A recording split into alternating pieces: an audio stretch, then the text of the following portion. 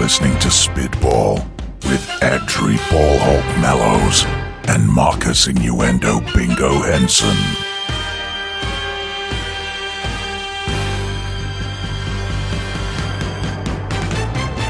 Hello and welcome to the Week 10 edition of Spitball. I'm your host, Adri Ballhawk Mallows, and with me this week is my regular partner in crime, Marcus Innuendo Bingo Henson. How are you, sir? I'm good, thank you. You just love that nickname, don't you? To be fair, I think it's even better than the old fantasy one. Is that because you now have it on a card signed by Miss Heather Rockstar Fair? That too, I can never take that back now, so once that's set in stone. Yeah, absolutely, yeah, what a gift that was. So let's crack on with the show. We start this week with the Monday night football game between the Dolphins and the Tampa Bay Buccaneers. This week, it was Tampa Bay's first win of the season, so my question to you, Marcus, is why did they win? They won because the Dolphins don't have an offensive line. There was like 5 sacks, especially in the last game-winning drive. There was like 2 or 3, literally. Miami, you need to go down and kick a field goal. What's that? You're going to be sacked twice in a row. Yeah, that's not going to help. So basically, off in Jake Long, wasn't it? They off to the Rams in the off-season this year wasn't the smartest of moves by the franchise. Yeah, the franchise hasn't done anything for offensive line. Plus, it's just crumbling around them. What with the controversies of Incognito, like we were talking about last week. Right, yes, and that brings us nicely into a little correction there. We put it up alongside the podcast anyway. We did get our facts a little bit wrong, unfortunately. I think we were too busy scouring through the rumour mill and jumped to conclusions a little bit. But just to confirm that he has been suspended indefinitely as opposed to being fired while they continue to... Suspended indefinitely. That's it, yeah, just while they investigate and get all the facts. And from what I saw of an interview with him, it seems to be that there's a completely different relationship in the locker room, and he was as surprised as anyone when the complaint actually came in. So although there's a few various different texts, and I think that's all we're going to spend on it for now, and just say that we apologise for our mistake last week, and let's crack on with Miami. So they're relying, we think, maybe, or trying to rely too much on Tannehill's mobility if they've got a really bad offensive line. Yeah, that plus there was a lot of important drops by some of the Miami receivers when they were trying to make drives. Fair play to Tampa's D actually turning up, and they really shut down the run game for Miami as well. With no way to sort of change on the ground, they became very one-dimensional. Hence, Tannehill getting sacked and the interception. Yeah, I'd have to say... Oh, sorry, Marcus. Sorry, mate. I was going to say that I put on the interception I was referring to was the one that literally killed the game off. Reeves' one at the end. Ah, right. Okay. So Tampa last week, obviously, were starting to show signs of playing better. So do we think that that Tampa's win was purely down to the dramas of what was going on off the field? Or do we think that Tampa showed enough for us last week to think that actually that's the reason why they won the game, and perhaps we shouldn't beat up Miami as much and it was just a good performance by Tampa instead? I think it's a Tampa win rather than an actual Miami loss, if that makes sense. Yeah, that does make sense, yeah. I mean, come on, they brought Seattle to overtime. It took a lot of guts for Seattle to come back from that sort of deficit, and maybe it just the franchise wasn't ready to sort of pull off something like that. But they clearly watched enough game film, realised where they needed to shore up. Again, they did this week. They went out to a 15-point lead and then let it get eaten into, really. Yeah, absolutely. And I have to say, it's a bit unfortunate what happened to Mike James this week, because I don't know if you've heard, but in that game last night, he actually fractured his ankle, so it looks like he's going to be out for the rest of the season, which is a real shame, bearing in mind the impact it had stepping in for Doug Martin this year. Yeah, they're having some real rotten luck with injuries in the running back department. I mean, yeah, he really stepped up nicely, sort of. When you bring a youngster in like that and you need someone to come in, there's just 2 back, and then suddenly, guess what, kiddo, you're the starter. You need them to step up, make it or break it, and unfortunately the guy was making it. But yeah, injuries are a part of the game, unfortunately, but snapped ankle's never good. Yeah, absolutely. So we wish him, again, a speedy recovery, and it's never a nice injury to have anything like that happen to your ankle, and I'm sure, well, we know you can vouch from experience there. Yeah, ankles hurt when they're snapped. Exactly. Well, okay, let's move on to a game that I know will make you happy, so I'm just going to let you go ahead and take it away. Rams versus Colts, Marcus. Come on. 38-8. I have no idea where that came from. It came from Tavon Austin, man. What a performance. I mean, Tavon Austin, I said he's like sleeping all season, and then suddenly wakes up and says, oh yeah, I can return kicks. What's that? Oh yeah, I can catch passes.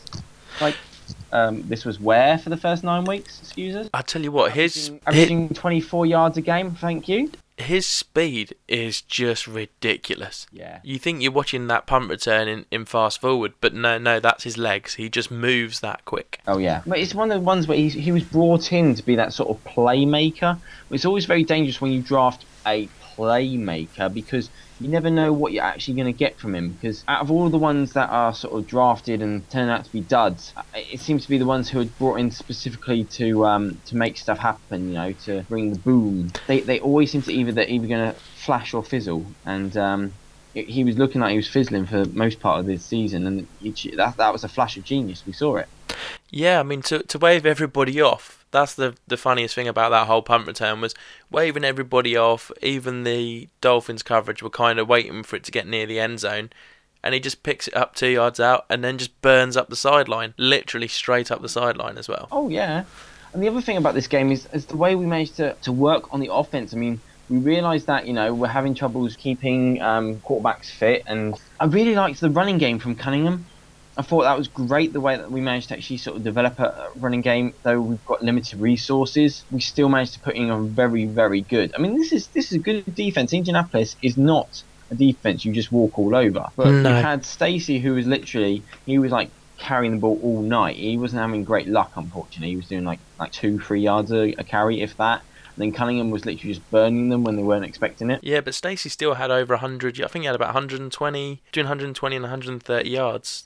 Because I've got him in my fantasy team, because as soon as I found out that Richardson went down, I was like, well, we know the Rams love to run, so just put in the backup, plus you look pretty good anyway. So. Well, he had 62 yards and a touchdown, but let's see, I've got some stats here. So we're talking 26 carries, this is 62 yards, we're talking 2.4 yards a carry. But he's got the touchdown, and that's what was important. Oh, hang on, sorry, so he only got 62 yards this week then? Yeah. Oh, sorry, he got 12 points because he got the touchdown and 60 yards, so that's why, not 120 yards. Well, sorry, dude. That's all right.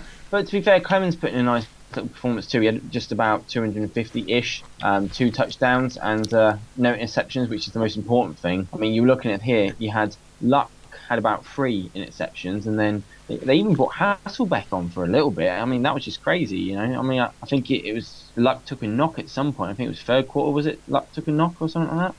Fourth quarter, somewhere around there. Luck had to take a knock, and had to bring in Hasselbeck, who had an interception. Yeah, what do you make of Clemens anyway? I think he is a good backup, though I would never put him in as numero uno, because I just don't think he's quite got that. I mean, to be fair, Tavon Austin just lit up his scoreboard for him. So out of his 250 yards, I'd have to say about half of them were probably to Austin. Yeah. He's like have you Alex Smith, what he's doing over in Kansas City. He's controlling the game. He's only going to throw for 150 yards a game, Alex Smith, to 200, but he's going to maybe get you a touchdown if you're lucky. If not, he'll just keep the chains moving, keep running the ball, and that's what he's all about. Don't give away any stupid fumbles. Don't give away stupid interceptions. Just run your game. And if your defense keeps playing like that, you'll very much be in with a shout. Exactly. I mean, defense. I mean, we knew defense was going to improve when Fisher came in, because he's a defensive coach, and we are seeing some real fireworks happen over on the defense at the moment. But to be fair, I think that's why. I mean, you spoke last year of not enough aggression, and I think we also suffered from that. This year, there's a lot of aggression, there's a lot happening, and we're reaping the benefit. Absolutely. So we'll move on now. Not only did the Tampa Bay Buccaneers get their first win, but we also had the first win for the Jacksonville Jaguars. What a performance for them! 0-win teams. Yeah, every team in the NFL has now officially won a game. Yeah. Did you see much of the game, or? The Jaguar game, I did watch the highlights back of it just to sort of catch myself up on it. And I must admit, it was another one of those games where it was, though I do like the Jaguars, whereas I said Tampa Bay won their game rather than Miami losing this, I do feel that Tennessee lost this rather than Jacksonville winning it. Okay, would some of that possibly be to do with, didn't Jacksonville end up winning it by the safety, which was the holding call on Chance Warmack in the end zone, effectively, because they won by 2 points. They won it by the 2 points, yeah. It was 29-27 in the end, and it was just, I mean, fair play, because, I mean, what really sort of won the game for them, shall we say, is the I don't know if you saw it, the one where literally the defensive player ripped the ball out of Fitzpatrick's hands, literally took it from his hands and then ran into the end zone. Oh yeah, that was Will Blackman. That was a hell of a play, and I'm probably gonna speak a little bit more about that later. Hint, hint, nudge, nudge. We know where that one might be going. Nudge, nudge, wink, wink. But that one for me, that really sat there and that cemented their sort of victory. But it was like it was those silly little sort of mistakes and stuff, like the errors that they were putting in. When Locker went out, you were kind of bringing in Fitzpatrick. It was kind of, what are you going to do about it? Sometimes, like I said, injuries are part of the game. We hate that, the fact that they're becoming more frequent this year for some reason. But it's going to be inevitable and it's going to happen. But again, you're looking at some of the stats and, Chad Henne threw 2 interceptions, no touchdowns again this week. As far as sort of like offensive really came out in the sort of stats, Jacksonville had about 200 yards in total offense. Tennessee had like 350. Everywhere you looked, they should have won the game on paper, shall we say.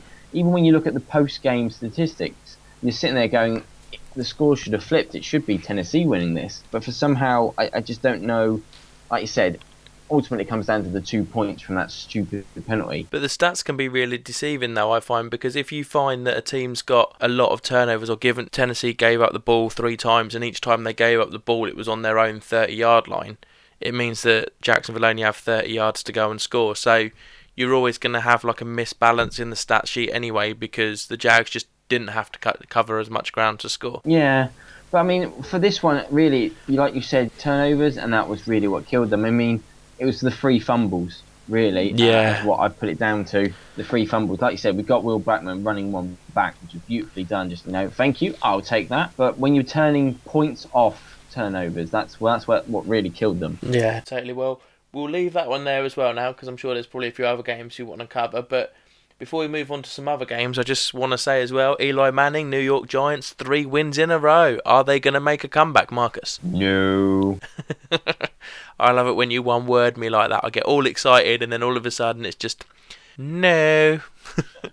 Brilliant. No. Well, with that said, no, leave it at no. Leave it at no. Just leave it there. You want to leave it at no? I absolutely want to leave it at no. So, what other games, if any, tickled your fancy this week? Well, there was a few of them that sort of really, I loved the Detroit-Chicago game. The sort of the NFC North beat 'em up.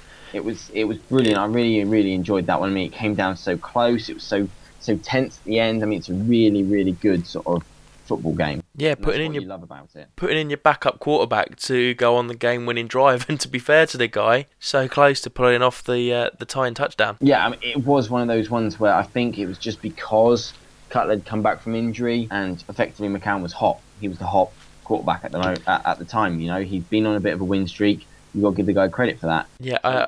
When it comes down to the clutch position, who would you rather be in there? The guy who's had to come off and be niggling through the match, or the guy who you believe could get you the win? Yeah, correct. So he did get the tying touchdown. He just didn't get the tying 2 points. That was the problem, wasn't the 2-point conversion. But yeah, great performance. And they even mentioned it in the commentary, didn't they? They said, well, why are they keeping Cutler out there when he's injured? Because he's not going to be able to move laterally very well. So why not get the guy who's actually got the legs out there and can move in the pocket? He didn't move the entire game. You saw how stiff he looked in the pocket. It was just everything about it. The mechanics were completely thrown. Fair play on him that he managed to get through pretty much 85-90% of the game. But yeah. Yeah, I'm just going to have to say I was watching the football rather than how stiff he was in his pocket, but we're going to leave that one there. Any other games that you saw this week? The other one I saw, because I put it as my swing last week, was Carolina beating San Francisco, like I said. Yeah, I thought perhaps you might bring this one up, and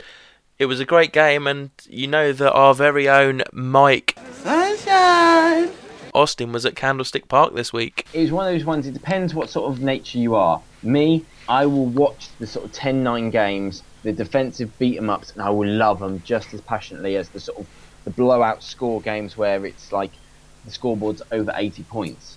for me, this was really a show of two world-class defences, loggerheading, and then just coming together. There was great, I mean, Frank Gore put in a great performance, to be fair, but apart from that, there really wasn't much in the way of sort of standout offensive production. I mean, Kaepernick never even got over 100 yards. Your quarterback's not throwing over 100 yards. You're going to have a bad day. Yeah, very true. Kaepernick he's having that second season flop, isn't he, really? I mean, yeah, he is. Don't get me wrong, he's still winning games. I mean, they're 6-3. At the same time, the numbers are just nowhere near. I mean, what really killed him, I mean, I think there was like 5 or 6 sacks. The offensive line, there's no protection this year. People have sussed him out as well, so they're keeping a spy on him. So he's not getting to be able to run as much, which basically means that effectively the Kaepernick factor has been neutralised. Yeah, fair enough. Well, let's leave that there. I think we've covered enough through the games, and we shall now move on. I'm eating burritos bigger than you. It's time to go eat, baby. Let's eat. You got some hungry dogs over here. Apple. Orange. Hot potato. I don't want no crackers. Hungry, man. I gotta eat it. Feed him. He hungry. Man, you guys didn't eat your Wheaties this morning, did you? We eating all day, bro. We'll grind these guys up and turn them into little bitty Eagle meatballs.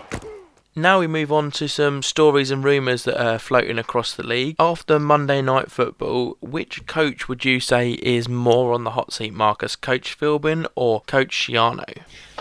I don't know.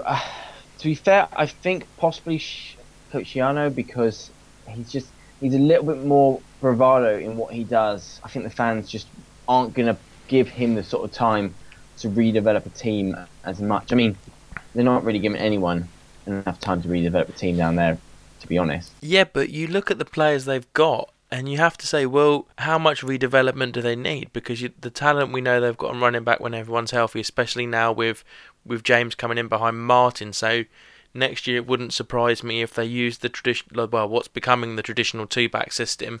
So you kind of are flash and thunders, as we like to know them as, but having those two backs, receiver-wise, they've got Jackson, they've got Williams. Quarterback, maybe they're a little bit shaky on, and they've not exactly got a shoddy defence with the addition of Darrell Revis, so I think they've got a lot of talent there, and I would have to say that I don't think there's so much rebuilding as they're now ready to push on to the next level, and maybe that's why so much pressure is being put on Coach Schiano. What do you think? I agree. I think that was the thing, is because it's effectively become like a bit of a talent pool. You remember the Philly team from a couple of years ago? Oh, the so-called Dream Team. Whoops, Ixnay on the Dream Team's day.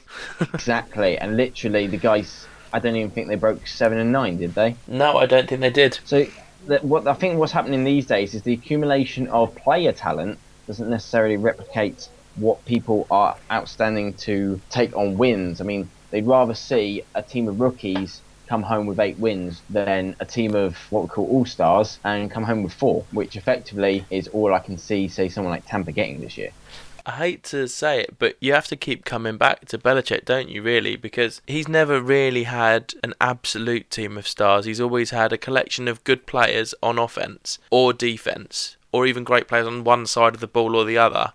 Never really, I would say, a great combination of both, yet they always win that division pretty much, with the exception of a couple of Jets titles a few years ago. And over the last 10-12 years with Brady and Belichick, it's all about Belichick's coaching, isn't it? He just gets the best out of everyone. Yeah, it is really a collective effort, and it's not just, having great players, you have to have the great coaches. There's a tandem there. So if you get a good set of coaches, they can make an average set of players great. You can have great players but only average coaches, and you're not going to have fireworks. So getting back to the Eagles just quickly, with Michael Vick, who's going to be out now for the next week or two, do you think it's going to help or hinder the team if they put him straight back in, bearing in mind the form that young Nick Foles is showing at the moment? I think you've just knocked the nail on the head there, which is saying don't get a guy out when he's hot. I mean, it's what they say in baseball. If the guy's on a no-hitter, you don't even talk to him. Yeah, you have to look at... Sorry, I interrupted your... Oh, yeah, my fantastic analogy that I always provide, you mean? With that silence says it all. Brilliant. Okay, I was just going to say, you look at Kaepernick last year. Smith was the number 1 quarterback, but Kaepernick was playing so well that they kept him in, didn't they, instead of bringing Smith back. I know there's a bit of a difference between Smith and Kaepernick and Vick and Foles, but Foles this year has thrown 16 touchdowns and no interceptions in the 5 games that he's played when he's come off the bench or started. He had his 7 TDs, obviously, last week, and he had 3 more this weekend. So he does seem to be running that offense pretty smoothly. Yeah, I mean, you got to think of what the Eagles have managed to do now. I mean, they broke 500. They're 5-5. Amazing sort of stats when you look at them coming away in Philadelphia, 5-1 away from home. I mean, that's crazy. Oh, it is. It's unbelievable stats. That's kind of like the Giants of a couple of years ago. You remember the Super Bowl run where they managed to win about 5 or 6 on the road, and everyone said you can't win that many back-to-back on the road. Well, yeah, you look at the places that the Giants won that year on the road as well. They went into Green Bay and they won. They went into San Francisco and they won. I'm trying to think where else. Oh, that was I believe they also went into Atlanta and absolutely obliterated them, didn't they? Or did they have Atlanta at home that year? You're testing my knowledge now. Because it would have been 2 years ago, wouldn't it? So yeah, unfortunately, my memory's terrible. Okay, fair enough. What else can we say about that? Well, we'll move on from the NFC East. Seen today that Matt Flynn is looking like he's going to return to the Packers to back up their backup of a backup who also got injured. Yes, the injury to the backup of the backup, yeah. Well, in case the backup of the backup gets injured, they've brought in a backup. Exactly. A well-paid backup, but a backup of a backup nonetheless. Yeah. Well, it's almost like I'm getting paid to say see how many times I can say backup in one sentence. But what do you think of them bringing him back? Do we think maybe you should never have left there in the first place, and that perhaps his head got a little bit too big, and he thought that after on the back of that one record-breaking performance, he thought there was more to him than there is? Or was it that the Packers just wanted to get rid of him, and now they've realised the error of their ways? I don't know. I mean, you got to think. Remember, I mean, especially with quarterbacks, you've probably been a quarterback since high school. I mean, you're putting through college, and you finally manage to get to the pros. You put the dedication, the time, the work in. You want to be a starter. Let's face it. You don't want to be sitting on the bench, and I think that's where he got his idea, that he managed to sell himself on that sort of one bit of game film, sort of make enough of a name for himself that he could possibly, get something more from it, and he went with it. The only problem is being that now that you're sitting there and you're just unfortunately becoming one of those round the league type guys, kind of like a Jeff Garcia of the day. I mean, you remember how much he used to bounce from team to team, or trying to think of Testaverde. Remember how, especially late in his career, he was just bouncing around from team to team. There's certain players that literally they'll just, once they hit a point in their career, unfortunately, they'll only ever be backups, and then they'll get their starting role, and that will make them want to go back to being a starter. And then, oh, look, there's a little minnow team here that needs a quarterback. I can go there for a year, get paid a lot of money to be the starter. Really kind of flop, and then they decide to draft in the youngster who just comes and outshines you. So you're back to being a backup again. It's like a cycle. Yeah, fair play. Well, on the quarterback front, there was also another rumour that was floating around on the airwaves on Sunday, and that is that Ben Roethlisberger has asked for a trade at the end of the season. Now, I do stress, at this stage, to my knowledge, this is just a rumour, but if it is true, what do we make of his move there? What do we think he's trying to achieve? I think Ben knows he's got about 2 good years left, and the guy wants to get back to the Super Bowl, and he's not. Unfortunately, Pittsburgh are going to need a couple of years just to think about how they're going to restructure. The defense is not a Pittsburgh defense anymore. That needs to be re-looked into. The smash mouth football in the run game, they don't really have. So it's going to take a couple of years of them just, working out what they're going to do next, how they're going to do it. And I think Ben literally wants to go out. He wants to go and do sort of a sort of glory chase on those last sort of golden years that he's got in his career. Yeah, well, I have to say, if he did go, there was another rumour that seems to be quite a strong one, and that is that Johnny Manziel does seem to be more than likely going to be in the 2014 draft. So, if Ben does get traded away, and they would get, I would have thought they'd still get a reasonable draft pick for him, although, wasn't it? I think Revis went for a first rounder, didn't he? For some reason, I thought he might have gone for a 6th rounder, but that would just be ludicrous. So, I'm thinking maybe a 2nd or 3rd rounder for Ben Roethlisberger at this stage of his career. On to that. Sorry, Marcus, go on. I'd say that's fair. Sorry, carry on. My bad. What, so 2nd or 3rd is probably fair? Yeah. Yeah, and so if you're looking at that, they'll trade him away, get a 2nd or 3rd pick.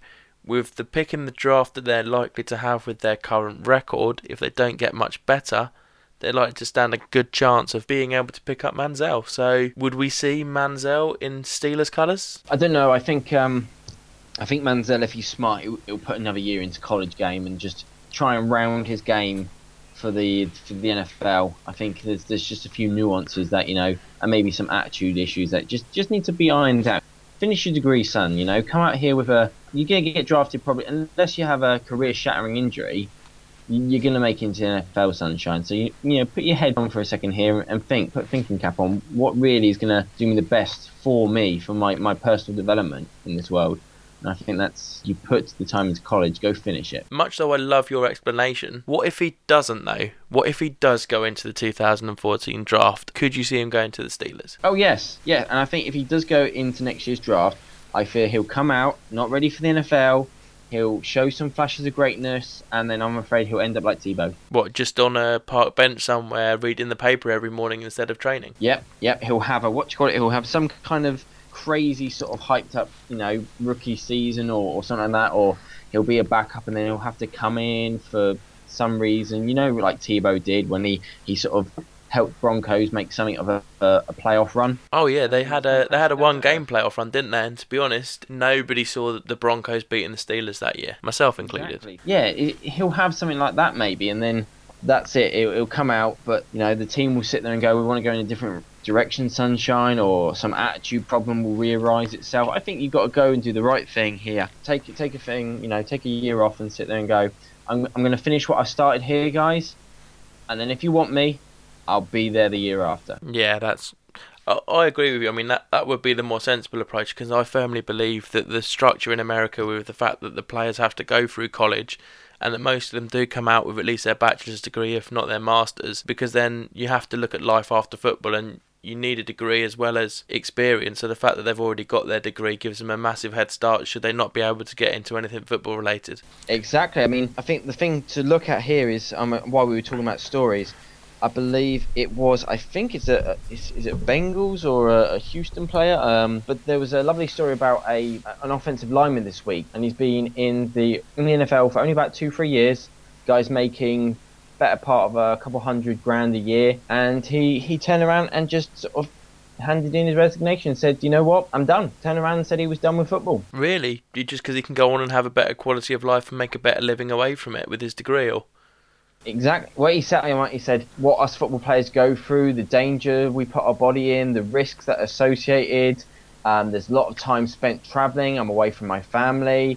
There's a lot of stress that goes on there. And he sat there and went, I think I can have a better life away from playing football. He sat there and went, I've made lots of friends and I've had a great time playing football. But you know what? I'm going to call it a day while I'm young enough to do something new and I'm healthy enough to be able to live life to its fullest. Oh, fair play. And do we know the name of this offensive lineman? No, I should have written it down. But go and have a nosy, try and find out about it, guys. I mean, a story like this, I'm sure if you go on Fox or CBS, they latched onto it. It was a great little sort of midweek piece that people sort of were able to keep themselves interested with.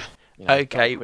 Well, you've convinced me. Bucks job. You've convinced me, Marcus. We're going to put it in the show notes so that you can just go straight to the story. We will find it for you, and we will add it to the show notes, and you can go straight to it, because I'm all for pieces like that. Just a couple more pieces. One not so good news, one pretty good news, I think, to finish off this segment with. Sean Lee from Dallas Cowboys is going to be missing the next 3 to 4 weeks with a hamstring injury. How much does that hurt the Cowboys, Marcus? A lot. I think that hurts them a lot. He's become such an integral part of that defense. I think they're really going to feel and miss it. And finally, on a plus note, I heard that Coach Kubiak actually is back at the Texans facility, and although is not obviously back to full working duties, was back in the office on Monday. So, again, hope he continues to have a speedy and healthy recovery. Oh, y'all want the play? Okay, here we go. We've got Gunn, Hulk left slot. Dixie left, Key left. Mercedes, wide chip, Ricky. Zebra left, 75, Katie, Omaha. Quick going.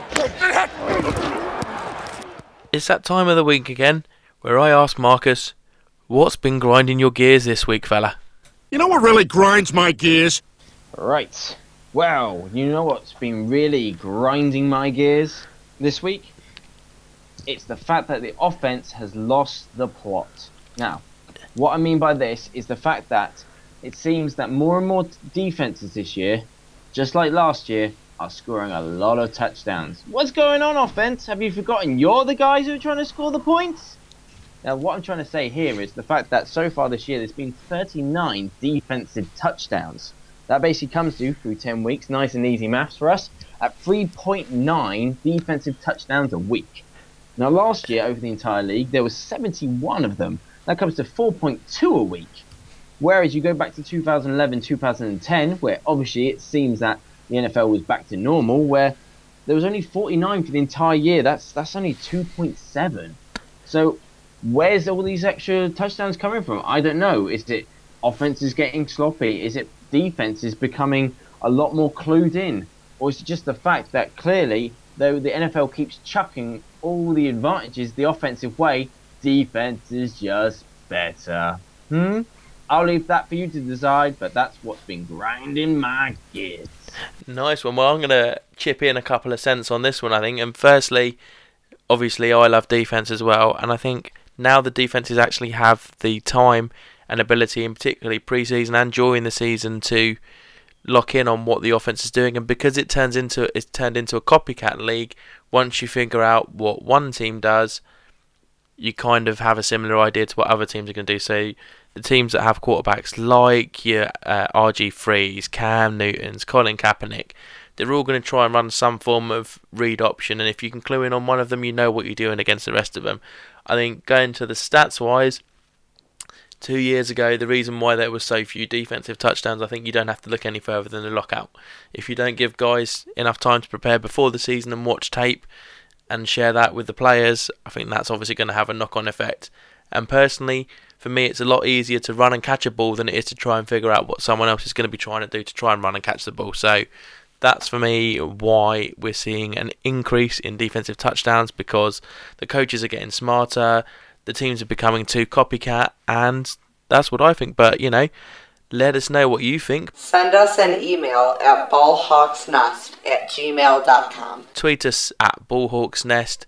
Drop a comment at the bottom of the page, or contact us via any of the social media icons at the top. Batted and picked. Off to the races. 40, 30, 20, 10, 5. Touchdown. Now we move on to possibly our favourite time of the week. It's our awards segment. So we have our Mr. Ray Lewis award and also our award. Going to start off this week making this the third week in a row that we have done it first. The great Mr. Ray Lewis award.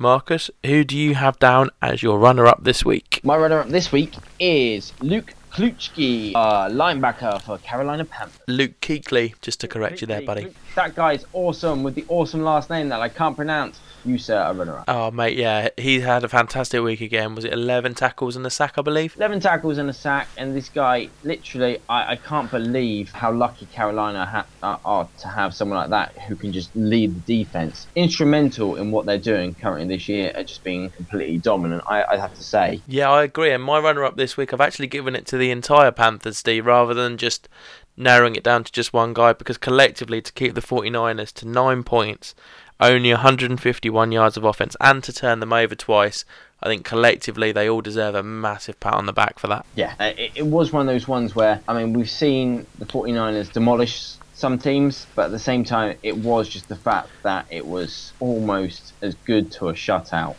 Well, going into that game, I do believe they were averaging over 30 points they're averaging over 30 points going into that game. And there you go, and you've got the guys not even getting into double digits. No, they were locked down. So we move swiftly on away from my ghetto-ness onto the winner of the Mr. Ray Lewis award. Who's your winner this week, Marcus? My winner this week is, drum roll not needed because it's Chris Long, defensive end for the St. Louis Rams. Oh, man. So they kept the Colts to 8 points. He had how many tackles? The guy had 4 tackles, 1 sack, a fumble recovery for a 45-yard touchdown. Well, let's not forget that a sack counts as one of those tackles rather than trying to count it as an extra stat. Come on. Yes, but the fact is that in those 4 tackles, a sack, if you really want to get pedantic, I'll say it's a tackle for a loss and a sack. There we go. That's how it's marked on the stat sheet, isn't it? Pretty much how it's marked on the stat sheet. I think to say, he had 4 tackles, of which 1 was a sack, is the right way of putting it. But it's the fact that, you're not getting a sack every single down. You really have to work at trying to sort of find the weaknesses.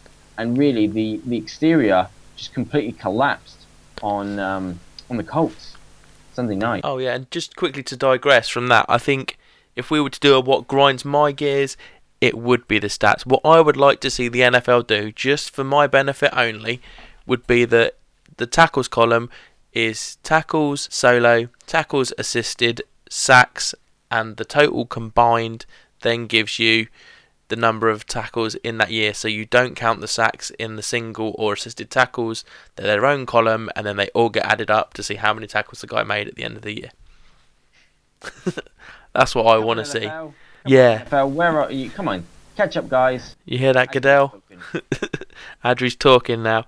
So, but yeah, a great performance from him, as you say, with that fumble recovery for the touchdown to really kick the Rams off to start the game on Sunday. It really did. I mean, I think we really just sort of put them on that back foot, and then once they were chasing, really, there was no coming back.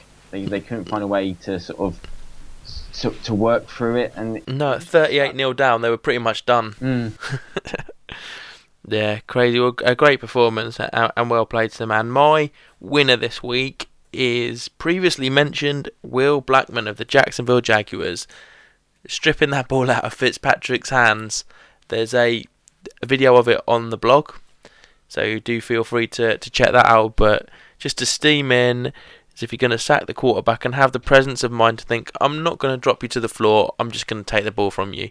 That kind of reminds me of, if there's any rugby fans out there, you may recall a certain England versus Wales game in the Six Nations 2 years ago, where I believe it might even have been George North did exactly that, just stripped it out of the English player's hands and ran it in for the score. So great presence of mind there. Would you agree, Marcus? Yeah, I mean, it's so easy to try and just hit the guy hard, make the big sort of big show. But the fact that you sit there and you go that your team's needing you to try and really turn this game on its head. You're going to go for the ball rather than the man. Clever. Absolutely. So congratulations to Chris Long of the St. Louis Rams and Will Blackman of the Jacksonville Jaguars for winning this week's Mr. Ray Lewis Award.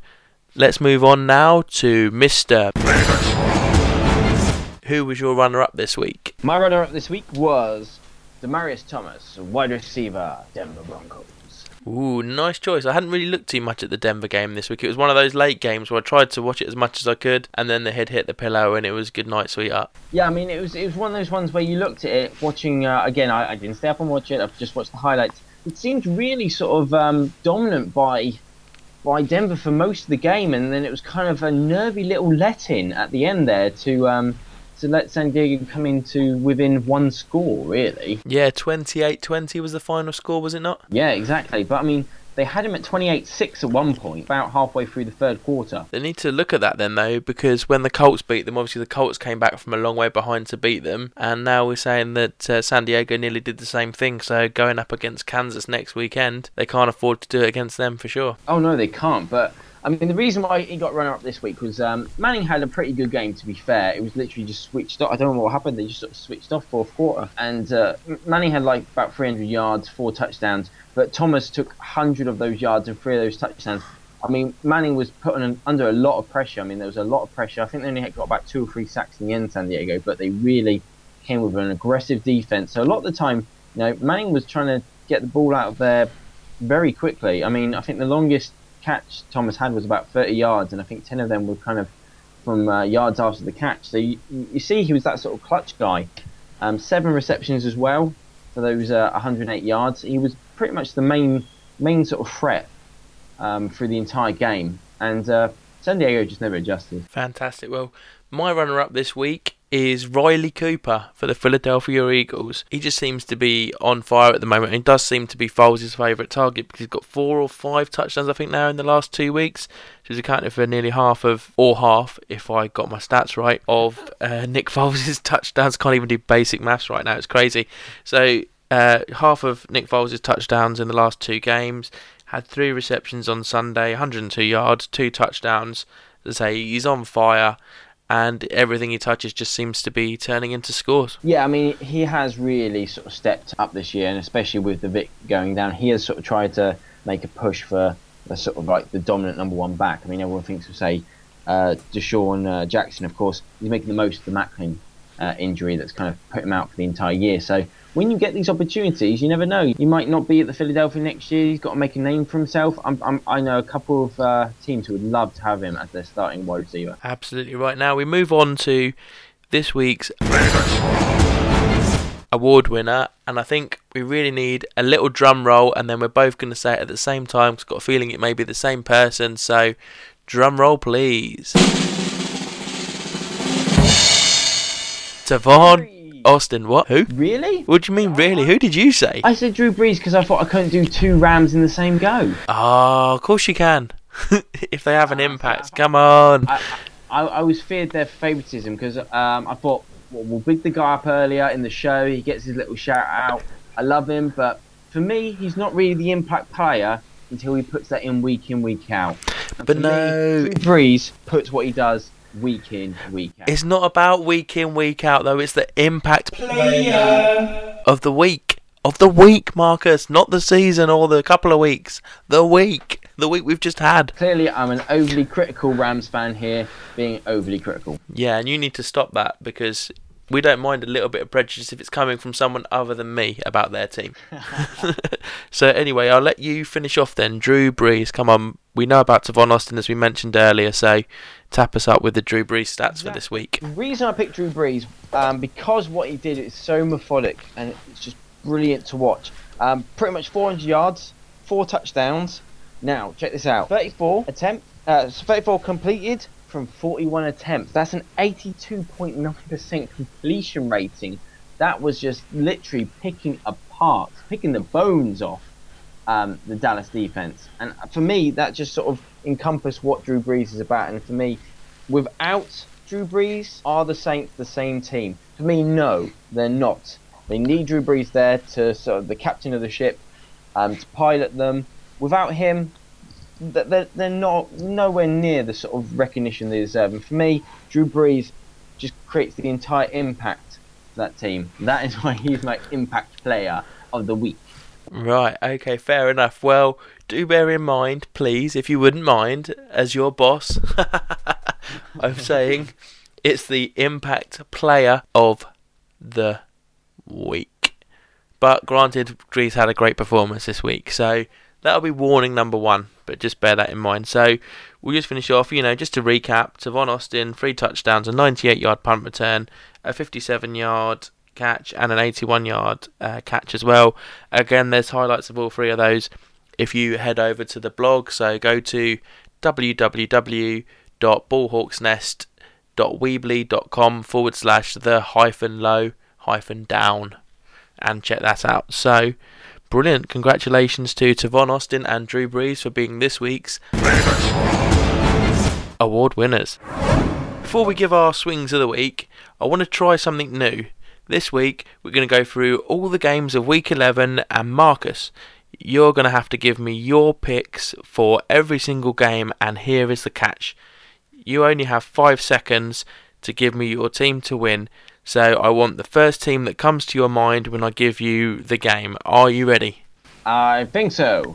And here we go. Indianapolis versus Tennessee. Indianapolis. New York Jets versus Buffalo. Jets. Baltimore versus Chicago. Chicago.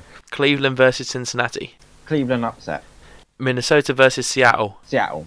Washington versus Philadelphia. Philly. Detroit versus Pittsburgh. Detroit. Atlanta versus Tampa Bay. Tampa Bay. Controversial. Arizona versus Jacksonville. Arizona. You sounded really disappointed when you said that. I know, division. Fair enough. Kansas City versus Denver. Denver. Nice. Oakland versus Houston. Oakland. San Diego versus Miami. San Diego. San Francisco versus New Orleans. New Orleans. Green Bay versus New York Giants. Giants. 4 wins in a row for the Giants. Nice. New England versus Carolina. Carolina. Nice work, buddy. Well, I hope you enjoyed that. I thought I'd throw that on you, see what you thought of that. Oh, I like that. That was good. Yeah? We're thinking of maybe doing that every week. What do you reckon? I think that might be nice as a change-up. Yeah, that was kind of weird. You put me on my toes. Yeah, absolutely. Well, whether I decide to put it in or not will be up to me on the day, so you'll find out when we record. So, of those picks, the question is, can you remember who you said, firstly? And so, of those, who is your swing week? As in my main swing of the week? Yep, that was just a pick. This is going to be your actual percentage swing. Alright, okay, so my swing of the week, like I said, I've decided, because I'm loving these upsets at the moment, and I said Cleveland upset at Cincinnati. Hang on, who upsets who? Because they're both pretty dire, although they're both top of the division at the moment, so that makes no sense, but you know what I mean. Cleveland to do the upsetting on Cincinnati. Okay, so you don't think there's going to be any cornerbacks tapping up passes for AJ Green at the end of the game? No. Yeah, we're not going to get any flukes here. I think Cleveland, to be fair, I don't think there's going to be much in it. We are literally talking about a one-score game, literally that sort of 3 to 7 point mark. It's going to be nice and close. I don't think it'll be particularly high scoring as well. I doubt both teams will get into the sort of 20 points. So it's sort of 21-17, something like that sounds like a good one I'm thinking for. I like what they've done by bringing in Campbell. I really like that. I really like their defense. I think there's going to be 2 clashes of really good defensive play. I think there'll be lots of turnovers. For some reason, Dalton just isn't quite reading this year. He's having a little bit of a slump himself. After starting off so strongly, they've now dropped 2 games, Miami, and then of course they decided to drop this week against Baltimore. Division rivals in overtime, to be fair, but they spent a lot of the game behind. I just think that maybe, the psychology of it just starts to affect them a little bit. They are at home, which might give them a slight edge, but I really do think this is going to be a nice ground out, and excuse the pun, but a right good old dogfight. Yeah, and look forward to that one. Well, this week, for my I've actually gone with Philadelphia over Washington. Again, I'm thinking maybe sort of 7 points, maybe a bit more in Philly's favour, purely because this season you really don't know what you're going to get from Washington. So you can coin the Forrest Gump phrase, if you like, life is like the Washington Redskins. You never know what you're going to get. So yeah, Philly. Drive my Rams at the moment. Oh well, yeah, that's also true. But there's a few teams like that. The only teams you can rely on is the Bills losing. You can't even say the same for the Jags and the Bucks anymore. Son of a. So I just think with the way the 2 teams are playing, I think it is actually in Washington, but just with the form that Foles is in, because Vic's not playing at all this week, so they're going to go into Washington, they're going to take apart that shaky defense and win by at least a touchdown. Yeah, no, I can see that really is going to be a really nice one. Again, nice division matchup, and I think it's going to be a great one to keep an eye out for. Yeah, absolutely. Well, that wraps it up from us this week. Remember, you can download us on iTunes, get in contact with us. Send us an email at ballhawksnest@gmail.com. Tweet us at ballhawksnest. Find us on Facebook, www.facebook.com/ballhawksnest, or drop a comment at the bottom of the podcast page. So, from myself and Marcus, take care, football fans, stay safe, and thanks for stopping by.